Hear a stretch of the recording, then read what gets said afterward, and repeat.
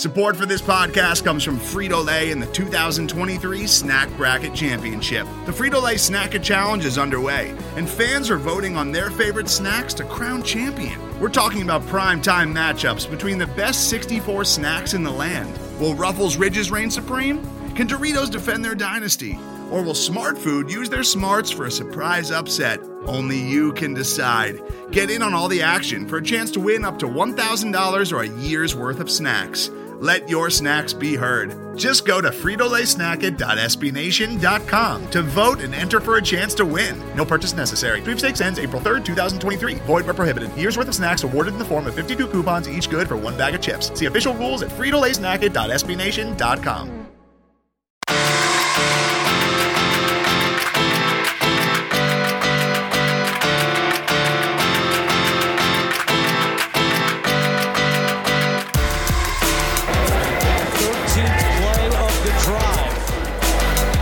Jackson fakes it, running left. Can he get in the end zone?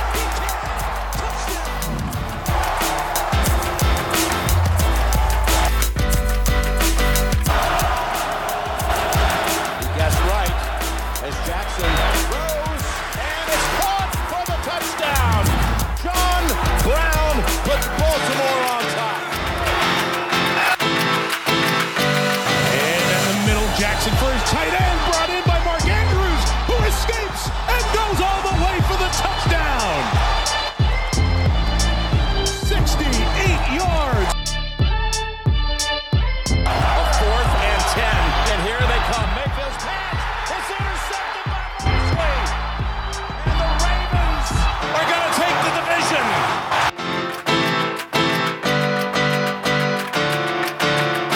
All right, welcome on back to another edition of the Baltimore Beatdown podcast. It is Tuesday, September 3rd. My name is Jake Luke, and I am joined by my co-host, Spencer Schultz. What's going on, bro? What's up, Jake? What's up, everybody? Labor Day is over. We had a full slate of college football this weekend. We got the NFL coming Thursday. I couldn't be more excited. Yeah, we did have ourselves a nice long weekend. I played a ton of golf, watched a little bit of college football, had a few brewskis.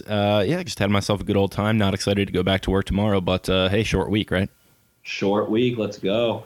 Went to a little grad party. We went to the Redskins game last Thursday. We didn't did. give you guys an episode, but we're going to give you a nice big fat one today and Thursday to make up for it as we're rolling into the thick of things. Yeah, we did. We really should have just had ourselves mic'd up because that could have served as an episode in and of itself. Yeah, me hammered at the Redskins game. Yeah, you had a ride out of there, so you got to imbibe a little bit more than I did, but I still had a good time nonetheless. Down in the end zone, I got to watch my boy, Trace Unitas, in person for the first time in a game, and spoiler alert, he did well enough to save himself a nice little roster spot, so that was fun. They like him, man. I like him, and I think it speaks volume that they gave him that spot. I mean, they cut Willie Henry and Kenneth Dixon and kept Trace McSorley. Yeah, I mean, that kind of says it all right there. This is a squad that wants to compete this year, at least for a playoff spot and maybe a division title, but they think highly enough of him that they were willing to keep him around as the third QB, which they don't always do. But I guess it also does make sense in the sense of the fact that you have a backup quarterback who's currently injured, who's have a history of being injury prone, and a starting quarterback who is playing style maybe lends itself to injury risk. So maybe that's part of it, but also he definitely played his way onto there, don't you think? Oh, absolutely. I think he had 5 touchdowns this preseason and like 550 yards, and he made some beautiful throws throughout all of camp, man. He really pulled it together because early in training camp when, Vaz and Kyle were covering it in official capacity and me in less of an official capacity, but he was really a check down Charlie and wasn't really airing the ball out a ton. And I know Vaz was particularly unimpressed with him.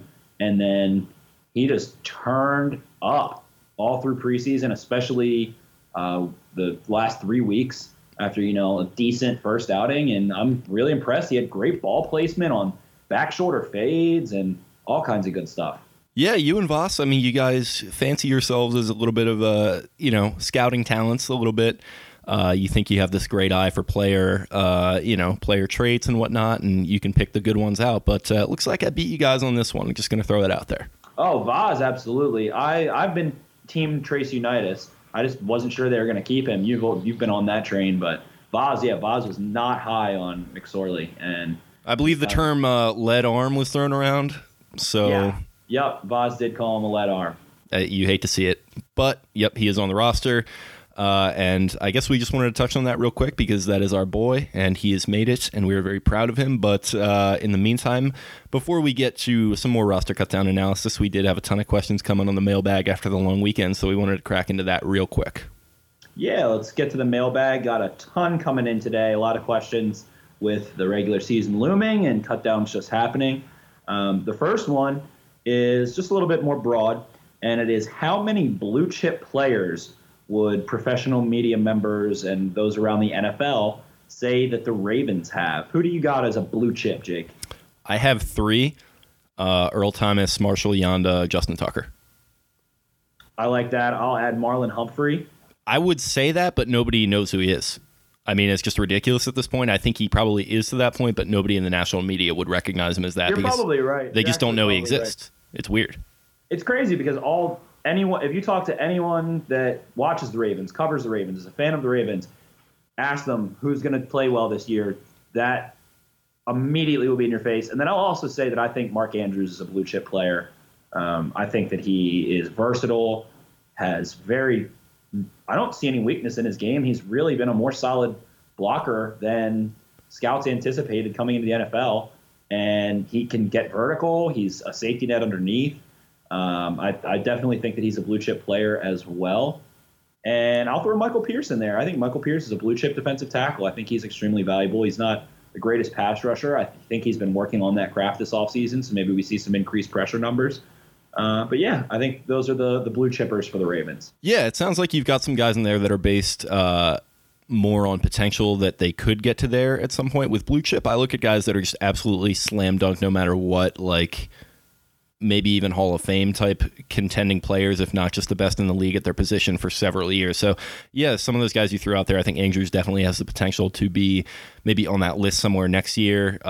Pierce maybe even as well. But yeah, those are some good names too, for sure. Absolutely. Next one coming in. What are you guys' thoughts on the Willie Henry cut? What did you think when he got cut? Yeah, it was a weird one. I mean, it feels like they are getting rid of guys on the front seven. A little bit left and right. They got rid of Shane Ray. I know he didn't really show anything, but yeah, Willie Henry was another guy who was, a 4th-round pick a couple years ago who has flashed a potential a little bit here and there. They also got rid of Gerald Willis, another defensive tackle. So it looks like they're kind of moving on from some of the bodies at that spot, and Henry was a guy who a lot of people looked at as having potential to make an impact on this team. So maybe it says less about him and more about where they're going as a team and as a franchise, because they've emphasized so heavily on the secondary the last couple of years as opposed to the front seven, which was kind of Ozzie Newsome's wheelhouse. And maybe, Henry is going to be on a roster this year probably. So maybe this is just a sign of him saying, look, we're not going to overemphasize the defensive tackle on the front seven anymore. We're going to go a little bit more lighter and back into the secondary. So maybe it's just a reflection of that, because they do have other guys at the position that are really capable of playing well. So that's a good perspective to look at it from. It was pretty surprising to me. If you would have told me before the final preseason game that he was going to be cut, I would have said, shut the hell up. Yeah. No, he's not. But then they trotted him out all game long. Same thing with Dixon. And I was like, okay, something's going on here. It just is a weird move to me, because they wanted Gerald McCoy. They brought Gerald McCoy in. They were willing to invest in a multi-year deal with him. And Willie Henry has a very similar play style, similar physique to McCoy. McCoy has been more prolific and is older, a little more experienced. And Henry's obviously never really gotten to put it all together. But I'm pretty surprised. I thought he was going to be a big part of their game plans. I'm not sure if there's something else going on with Henry and the coaching staff, or maybe a suspension coming or something of the sort, because I find it's kind of, a little out of left field. I did not see that one coming until they kind of trotted him out there all week. Yeah, could be any of those as well. It's tough to kind of speculate on that stuff, but yeah, my sort of speculation on it with all the info that we have is they're just kind of emphasizing, different play style this time around. Yeah, they had a lot less defensive linemen per play, typically right around 2. So I think they're going to rely on McPhee, Jalen Ferguson, Bowser, those guys to kind of kick in a little bit and stunt and give some really exotic looks. So as you said, I guess they're going in a different direction. And then you've got the big meaty guys. You've got Brandon Williams and Michael Pierce that are huge, massive space-eating block eaters, double-team commanders. Chris Wormley, I saw him at a bar in Fed Hill right after they drafted him. Actually, like all of the Ravens draft picks were at Wayward. Not to brag. Fed Hill. Yeah, I drink. It's cool. But he is huge. That is a mountain. That's literally the mountain from Game of Thrones. I'm not joking. I was like, oh, God. And he's not fat. He's athletic, but he is a tall, thick, broad, gigantor dude. So if he can put it together, I think they'll really be relying on Chris Wormley in 2019 and 2020. I do think they also like Dalen Mack, who they drafted this year. So yes, great point. Great point. I almost forgot about Dalen Mack. He started to really pull it together towards the end of the preseason, and he was one of the SEC's best pressure-generating defensive linemen last year. He was a 5-star recruit. He showed a little bit of range as a tackler in some of those last preseason games, kind of being able to move and hunt down a ball carrier, which Michael Pierce kind of has that same thing going. And yeah, so I guess maybe they do like Dalen Mack enough. They're like, all right, see, Willie. Yeah, there you go. I mean, he's cost-controlled, has some good potential, probably similar to how they saw Henry a couple years ago, and it just didn't fully materialize. But yeah, I guess it was just kind of time to move on. Right, and Henry was going to be a free agent next year anyway, so exactly. I guess write it off. Next question is, will maybe blue chip player Mark Andrews go off on Sunday? I think going off to me means 8 catches, 100 yards, and a score, or scoring multiple times. I don't know about that, but I find that Lamar Jackson early is going to find him early and often and look for him underneath and try and use his short passing game to Mark Andrews. That's what I've seen all summer. If the first read's not there, or if there's a soft spot and Mark Andrews kind of said, Lamar and I are on the same page. They find soft spots together quick, and Lamar will feed him. I see him having maybe like 5-6 catches, like 60, 70 yards. I'm not going to speculate on a touchdown, but I think like a lot of catches, not a lot of yards. That would kind of be my range for him. I think it kind of does depend. I don't know how they're going to be using Minka Fitzpatrick this year, but that guy's a stud on the back end, probably one of their only really high-end players that they have on this roster, because they are kind of tearing it down this season. But I think if Flores is running the defense there and he knows how to use Minka Fitzpatrick, I would maybe try to stick Andrews with somebody like him who's athletic and physical, and could maybe make an impact on him. I think the defense as a whole is going to have trouble stopping him completely, but maybe neutralizing him with one of those types of guys would be the move, because I think Andrews is going to be a big-time key this season, just watching him in practice and training camp. Yeah, and it's hard to get a real grasp on what the Dolphins are going to do. We're going to try and do that more on Thursday's episode. But with Flores, the Patriots ran a ton of press man. And you're absolutely right, Jake. If I'm going man on the Ravens and I've got Minka Fitzpatrick, I'm going to stick him on Mark Andrews. That's a good call. Moving along. Surprise player that wound up making the 53. I'm not really surprised by any of them. I'm more surprised that Willie Henry's cut. I have said vehemently numerous times, I think Alaka and Makari both are deserving of spots and look like NFL caliber players. That to me is surprising in the sense that if you had told us even 3 weeks ago that those guys would make it, I probably wouldn't have believed you. That's true. But they did play well and practice well. So at this point, it's not a surprise. Yes, as the preseason transgressed and we saw them in action after putting together solid performances throughout, I'm not shocked by really anybody. I thought Cyrus Jones was going to be on the bubble, but because of Tavon, makes a ton of sense to keep him around. So yeah, nothing really standing out to me a ton. I think this is a pretty decisive unit, and they went in the conservative directions for the most part. Yeah, they threw Biggie Marshall in the IR boomerang, and they signed Brendan Treywick to be that one of the special teams aces there. So that was maybe enough. I like Treywick a lot. I actually think he'll contribute on defense a touch. I think he sees the field a little bit defensively. Okay. Let's see. Do you think the Ravens will make a big-time trade or sign anyone big before week 1? Do you think, Jake? No, I think they see this as, I've been saying this a little bit on Twitter, and I think on the show that they see it as maybe a little bit more of a long-term project where if things go well this year and they win 9-10 games, and Lamar shows promise, they'll probably say, yeah, maybe it's time to make a move. Well, you've got this guy on a cheap deal, but I think they're still kind of waiting in the wings for the process to unfold a little bit more. So yeah, you had Clowney out there. A lot of people were kind of bitching about the fact that they weren't trying to give up a 3rd-round pick and some bit players to go and get him just like Seattle did. But I just don't think that's where they are in the process right now, and they recognize that. So I don't see it happening, just like I didn't really see it happening then. Yeah, I agree. It's been pretty clear-cut at this point, set in stone that DaCosta is rolling with the guys on the roster, and he trimmed a little bit of what he thought the fat was off with literally the fat parts of the roster, the linemen, with Henry gone. That's just unnecessary. Alex Lewis. Calling out their weight. I mean, come on. Willie Henry's not fat, but he's a big player. He's a large man. You said, you did say trim the fat. Trim the fat of the big guys. I mean, of the big guys. This is just a body positive podcast, and I'm trying to promote that. But if you want to go ahead and tear all that good work down, you go right ahead. As a thick boy, I can call it how I see it. I've got fat privileges. All right, fine. Yeah, exactly. So no, we're not doing anything. Thoughts on Melvin Gordon rumors? No, moving along. Anyone useful you see the Ravens picking up from cuts? Wisniewski from the Eagles wouldn't shock me.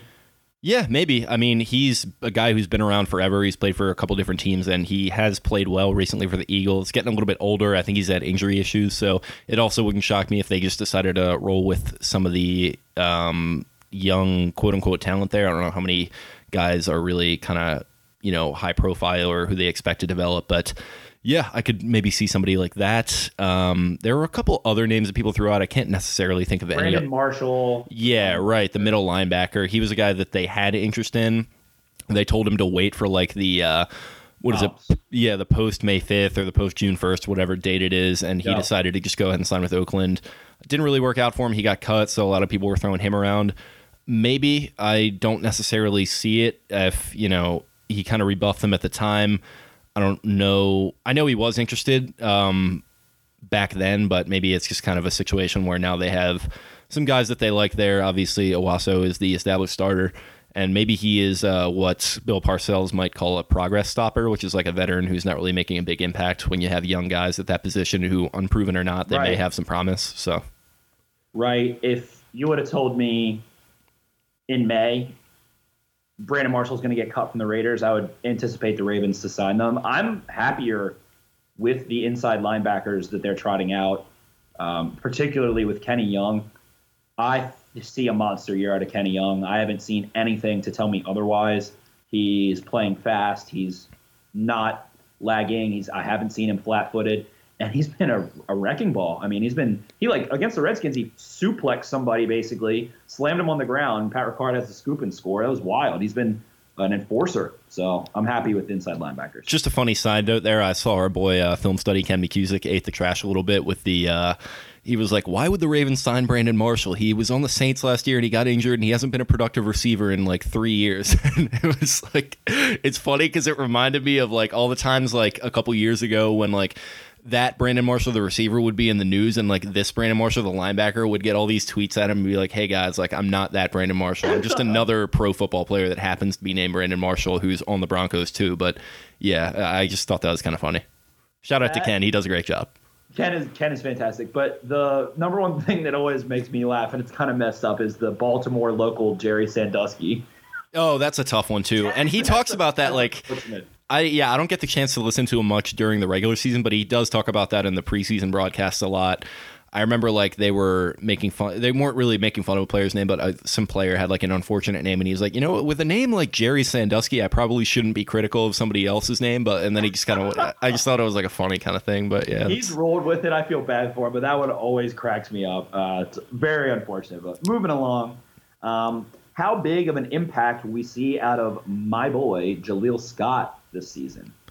I don't necessarily see a huge one, but he did look pretty good in the preseason. I'll give him that.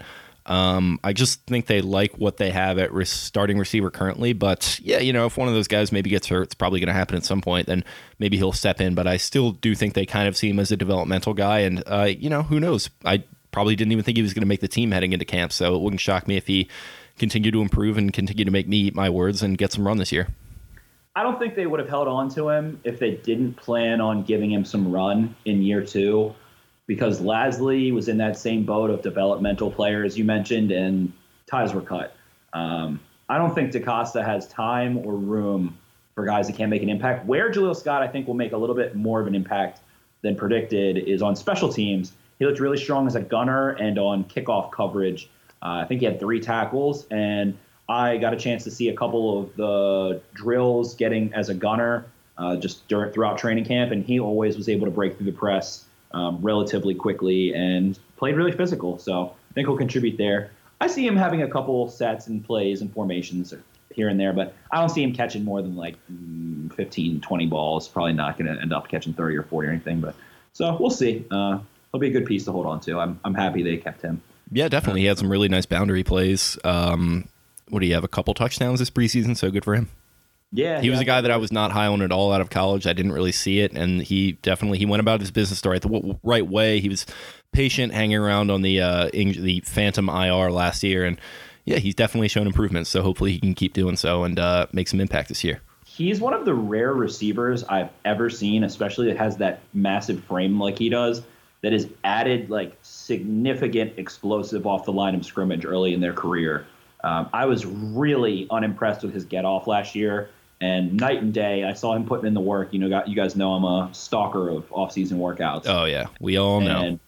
Yep, and he did put in the work, so I'm happy with him. You know what he needs to do is he needs to change his number to something in the 80s, because I feel like big-bodied receivers are always kind of in the 80s. I feel that for sure. Him and Boykin can be the big body 80, and we'll go with, what do we got on the Ravens roster? I think 89. 89's open. I think no, that's Andrews, right?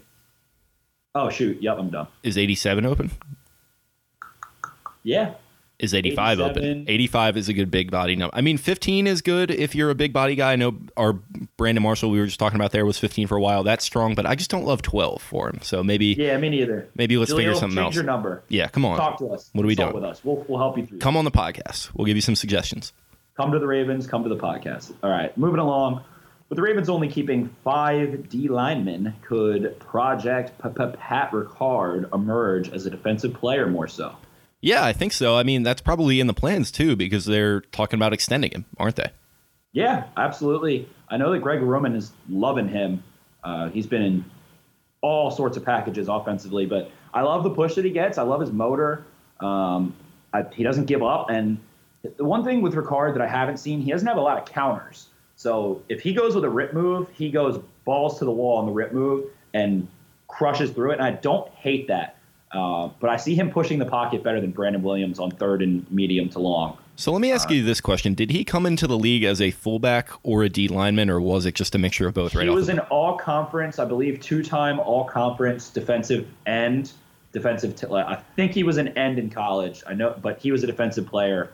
He did not play any offensive football for Maine. Okay. Because I was going to say, if he's coming in as a fullback, it would definitely make sense he's not going to have that kind of technical side of his game sharpened up. But it sounds like he was a defensive player. But yeah, even at Maine, he's not going to have the technical side sharpened up. But yeah, he has potential. He's good physically, definitely. But yeah, he's a bull in a china shop. So I've said it multiple times. I hope that they put him in more defensively.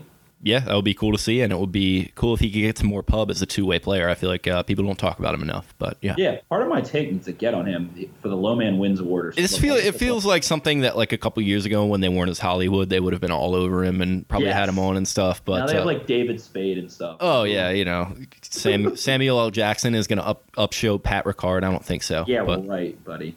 Who starts at left guard this Sunday, Jake? That's the next one. Macari, I guess. It's going to be James Hurst. James Hurst, okay.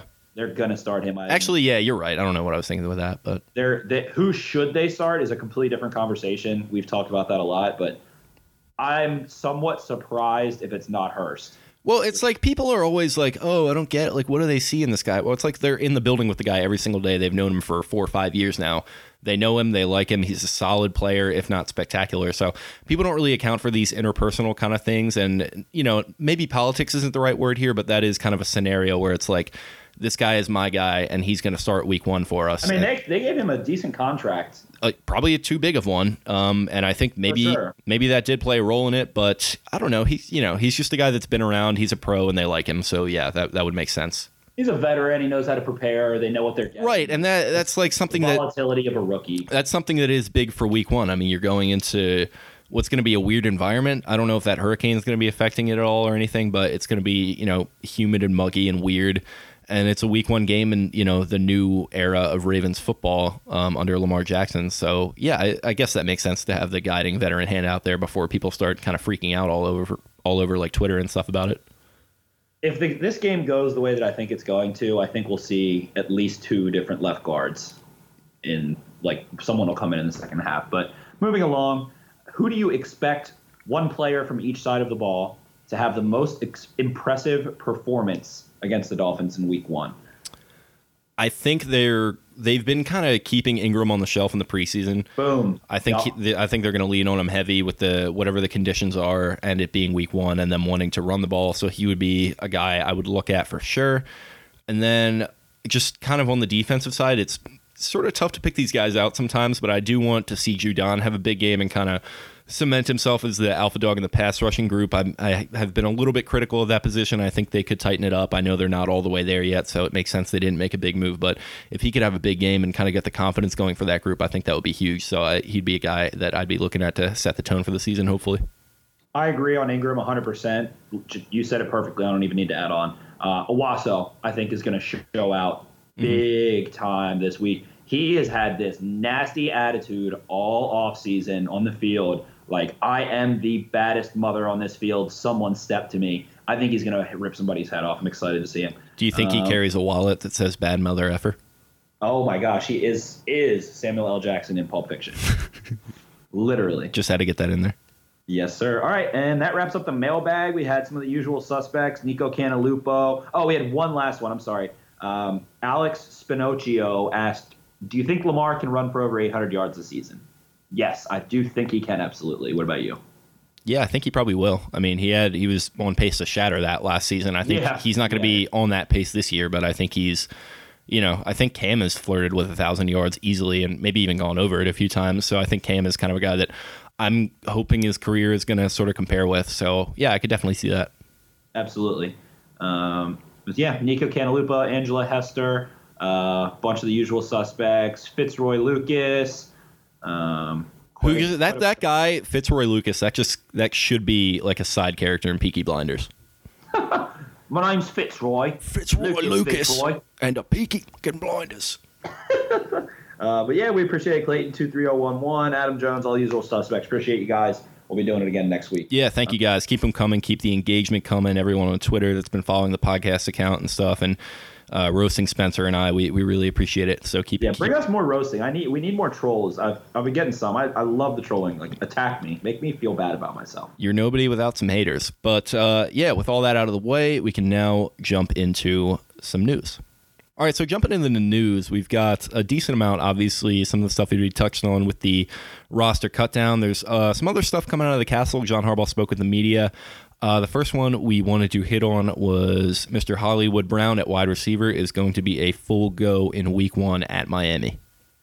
Yeah, it's awesome considering that, DK Metcalf had to have a scope.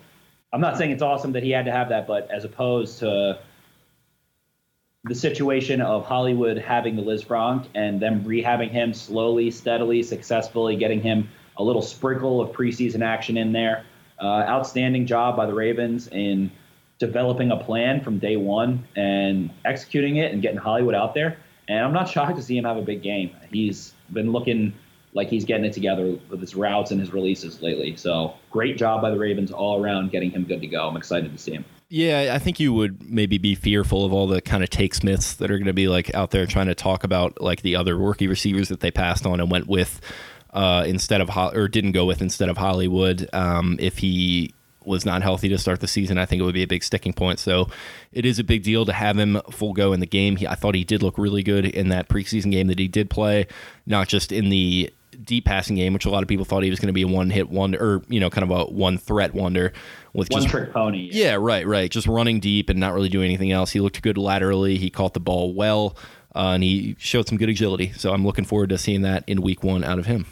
Absolutely, and I think his hands are a little better than I even anticipated, just kind of watching him in drills and things. He's a very natural wide receiver. He's not just some track star. He's the opposite. He's a football player. But, yeah, I'm excited. Can't wait to see, and hopefully he gets some good action and is able to stay healthy. Yeah, I mean, all word out of camp is that his rehab went very smoothly, and he's good to go. So that is good to hear. Something that is not good to hear is our boy Kenny Dixon is going to be cut from the roster after he got designated IR. He picked up another injury. We did have him on as a guest a couple months ago, so we really like Kenneth. He's a good guy. Rooting for him to pick it up somewhere else. But yeah, it sucks to lose a guy like that because he did look good in the preseason, but the injuries, he's just had trouble avoiding them. He ran for 117 yards on 12 carries in the Week 17 win over the Browns that clinched. He was a major factor in that division title last year. So I'm appreciative. I know that a lot of Ravens fans are appreciative for that.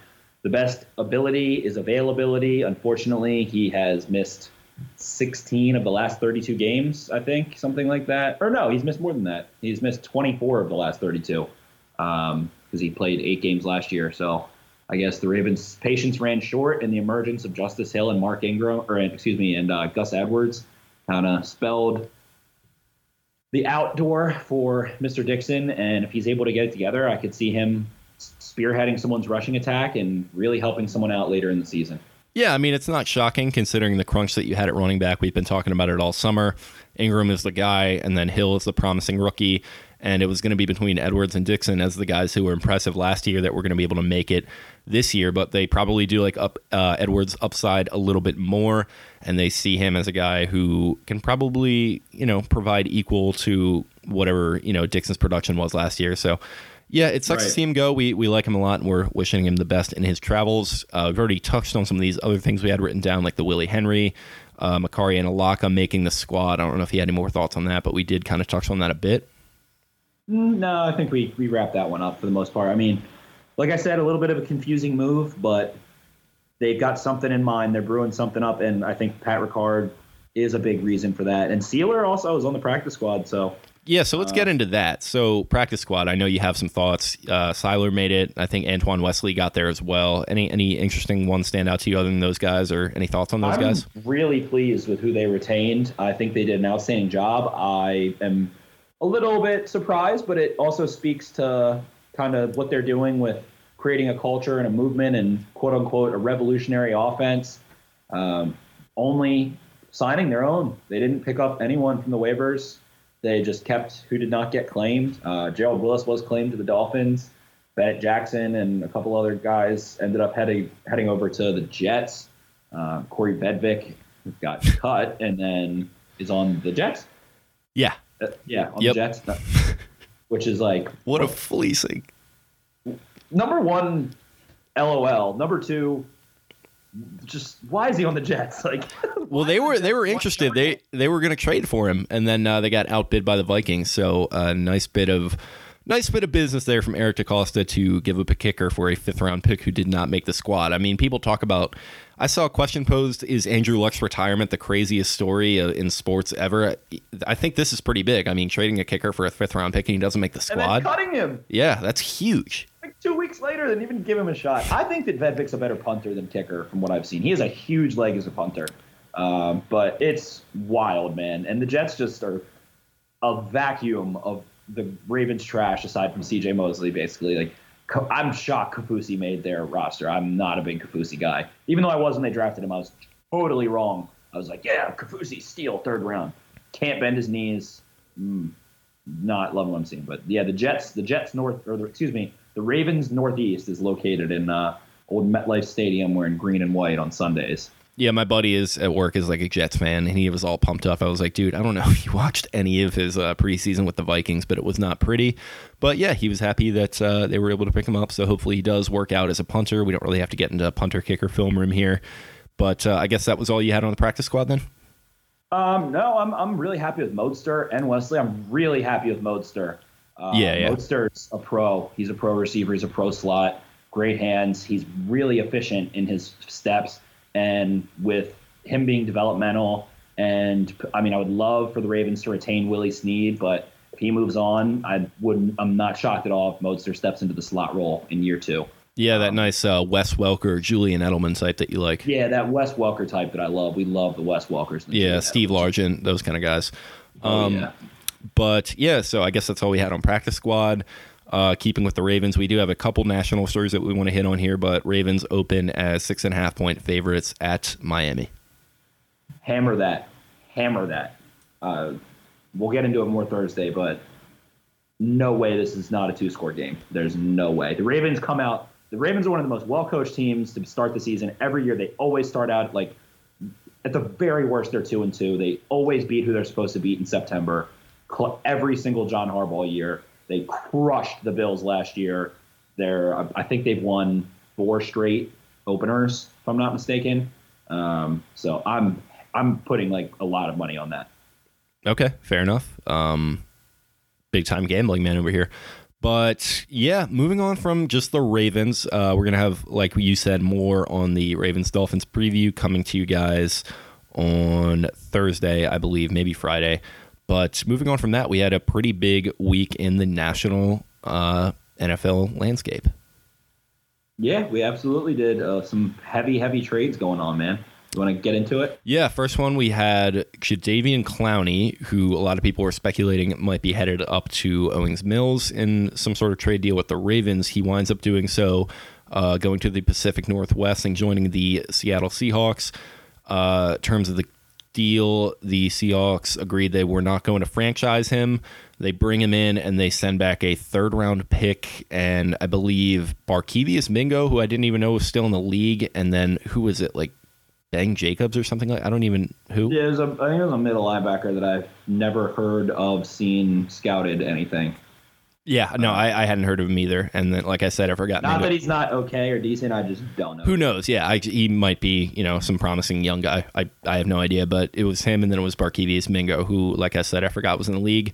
They were 100% panned on this deal, the Texans. Oh, my gosh. Part of the problem with that is that they just don't have, like, a front office structure in place. So it's kind of makes it look as though Bill O'Brien is in charge, and Bill O'Brien not necessarily looked at as the most savvy guy.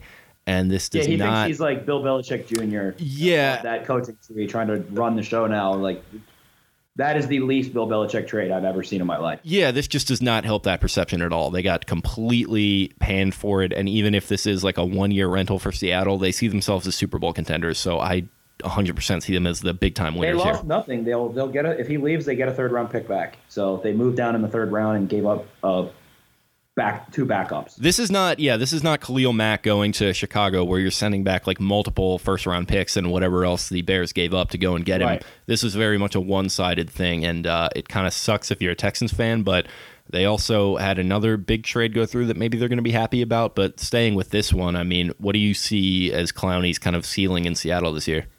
Huge. He's in a really, really friendly system for pass rushers in Seattle, with Ziggy Ansah being kind of a question mark. I believe he's healthy and supposed to play week 1, but Ziggy Ansah has some potential. Jaron Reed, the Seahawks needed to make this move. They can't afford in that division with the 49ers coming up and then the Rams as the NFC champion from last season. They can't afford to start, 2-2, 2-3, something of that sort. They've got to start at least decent and stay that way while they're trying to struggle through. I mean, they have a really poor secondary, so no pass rush and no secondary equals hard knocks. No child support, no calves. But just like my kind of thoughts on it is Super Bowl rings are like hard to win no matter who you are. I mean, the Patriots do it every other year, so that's kind of an anomaly, but skews perception. It's hard. And you look back at that 2012 class, Luck's retired now, RG3's in Baltimore as a backup.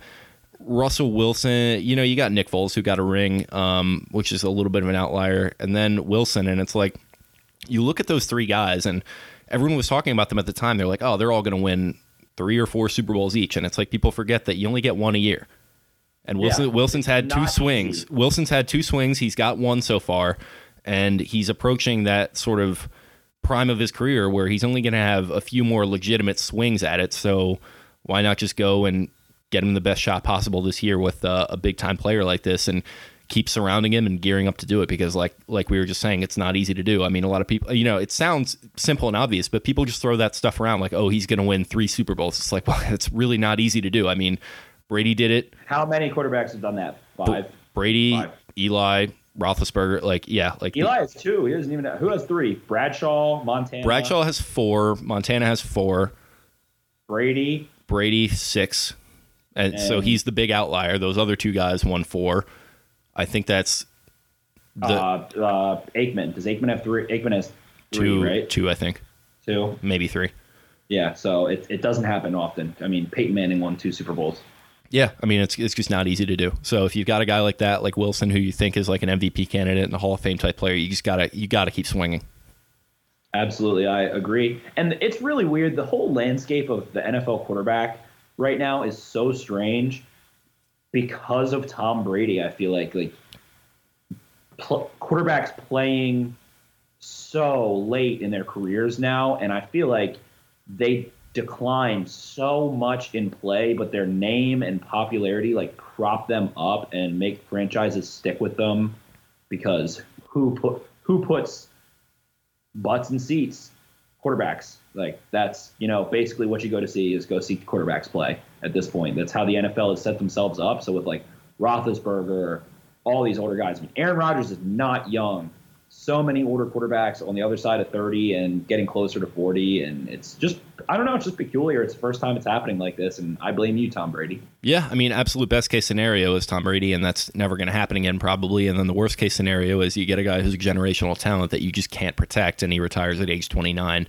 So that's an issue. Which led into what we're going to talk about next. Exactly. The other side of that trade, Laramie Tunsil headed to the Texans for somewhat of a pretty penny. Did the Texans, was that a good deal for the Texans? Just the Tunsil side. So it's weird. I like Tunsil as a player. I'm not going to pretend that I've watched all of his tape or anything, but by all the accounts of people who know what they're talking about, which is kind of usually what I go by when I haven't watched much of a guy, he's supposed to be this guy who's going to be the next great left tackle in the league over the next couple of years. So from that standpoint, I like it. I don't really love giving up the 2 first-round picks, but they just haven't been able to figure out this offensive line thing in Houston to the point where your quarterback, who, like we were just talking about, is a guy who has all the potential in the world and is probably one of those guys people are talking about as a multiple Super Bowl type player. Last week, he could not fly in a plane. Yeah, last year he couldn't. Last year he could not fly in a plane. He had to take a bus to play in an NFL game because he was hit so much, so hard. He was sacked, I think, 62 times. And to me, let's say that they don't do this trade. Number one, what happens this year? The Texans got Max Sharping and Titus Howard, both rookies. Don't know. I mean, you can scout them. You can do all the homework. You don't know what you're going to get on NFL Sundays until it happens. People surprise. Players always surprise. So let's say one of them is stout. Let's say Howard plays well. You've got 1 tackle down. What are the Texans going to spend one of their next first-round picks on? Probably another tackle. So it just makes sense from that standpoint. And everyone wants to act like first-round picks are like sure thing, home run, 100% guaranteed, like all pro, superstar, Pro Bowl, yada, yada, yada. They're not. There's busts every year. There will be probably 33% of first-round picks aren't on their team, don't get re-signed, don't get the 5th-year extension. I mean, look at Josh Doxson and Laquan Treadwell, 2 guys that are can't even get trades. The Redskins couldn't find someone to give them a 7th-round pick for Josh Doxson, who they took with the 15th pick or something. If you can get a premier left tackle while you have a young, good quarterback, it's worth the world. It really is worth the world. It's worth so much. And Tunsil is really solid. Not only as a pass protector, he's not, the best in the NFL. He's not David Bakhtiari quite yet, but he's ascending, and he's also a really, really strong run blocker. The Texans had, by Pro Football Focus, which has been keeping grades, I think, since 2008, the lowest rated run blocking unit in their 10 years of keeping official grades. That was the worst run blockers in the NFL, and it's only going to help Deshaun Watson. You have J.J. Watt and some of these other guys like prime DeAndre Hopkins, and J.J. Watt's on the other side of his, he's on the back 9 for sure. He's had so many surgeries and stuff and has somehow managed to get back up to a high level of play. They went to the playoffs last year with Andrew Luck retiring and kind of allowing the Texans to be that top dog in the division. Take advantage of it. Get that left tackle, protect Deshaun Watson, and let him become an MVP-type player.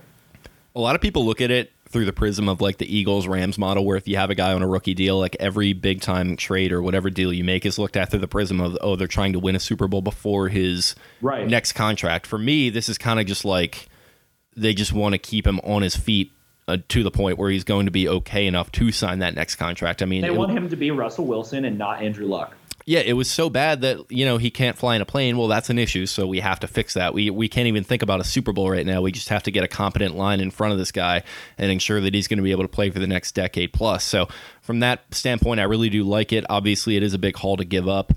But they got Kenny Stills in the deal, too. I was right about to say that, yeah. Yeah, who I like at receiver, and he's, going to help them because they were looking for a wideout as well. So, maybe it's a little bit much, but from the standpoint of getting your young quarterback who's had some serious issues with his health thanks to your incompetence at finding guys around him, I do like it a lot from that standpoint. So if you look at it this way, the Texans in the first round of the NFL draft, since drafting Deshaun Watson, it went Deshaun Watson.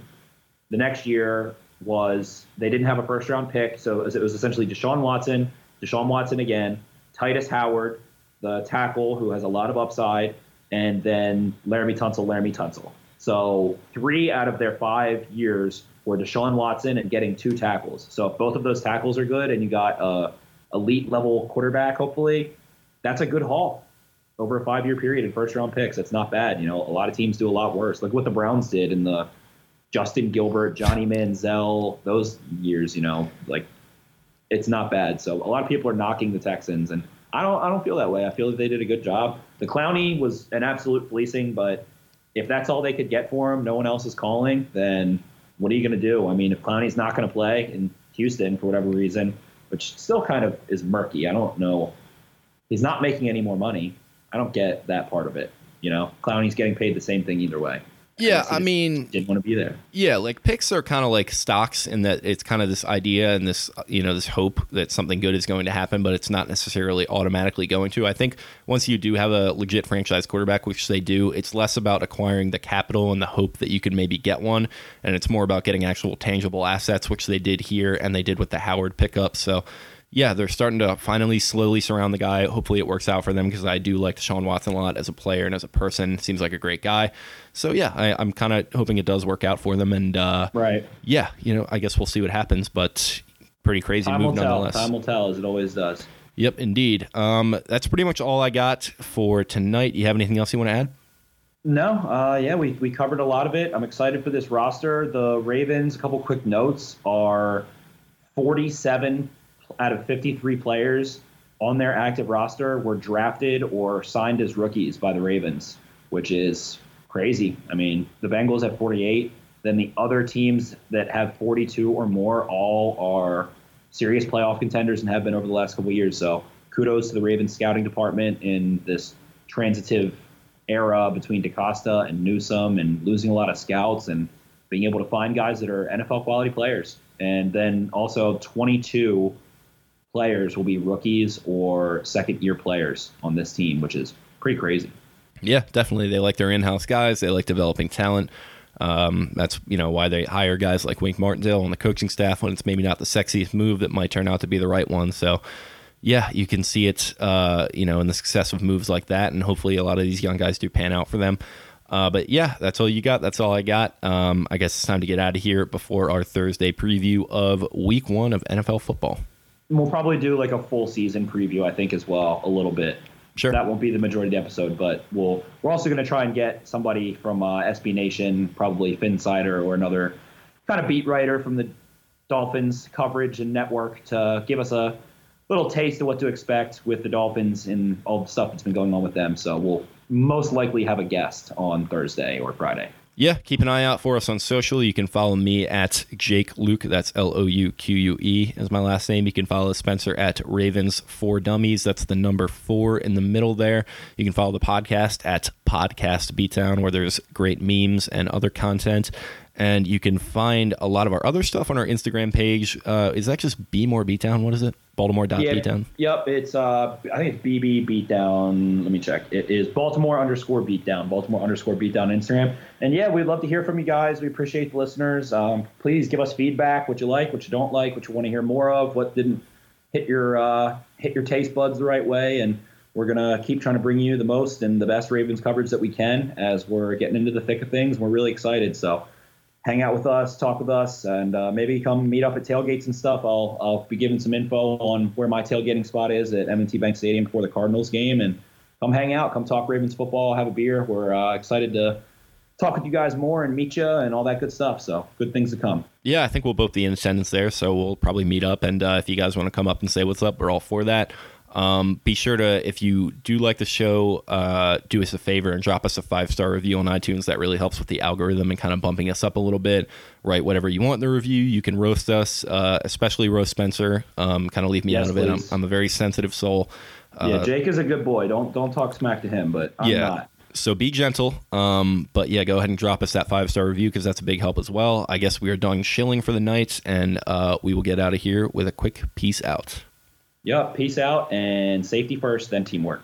Peace. You see, I ain't no big sack, man. I don't like sacks, man. See, sacks take me out of my game. I like running folks down. And I like interceptions and touchdowns. Busting up the screens. Blocking punts. You in the gutter. I like that. In the gun. I like that bump and grind. He like the trench work. That boy like to get down. Down and dirty. I like busting up screens. I just like hitting quarterbacks. Yeah. That's what I'm saying. That's my plan. That's a nice. I grab a quarterback. And I bang, bang, bang all day.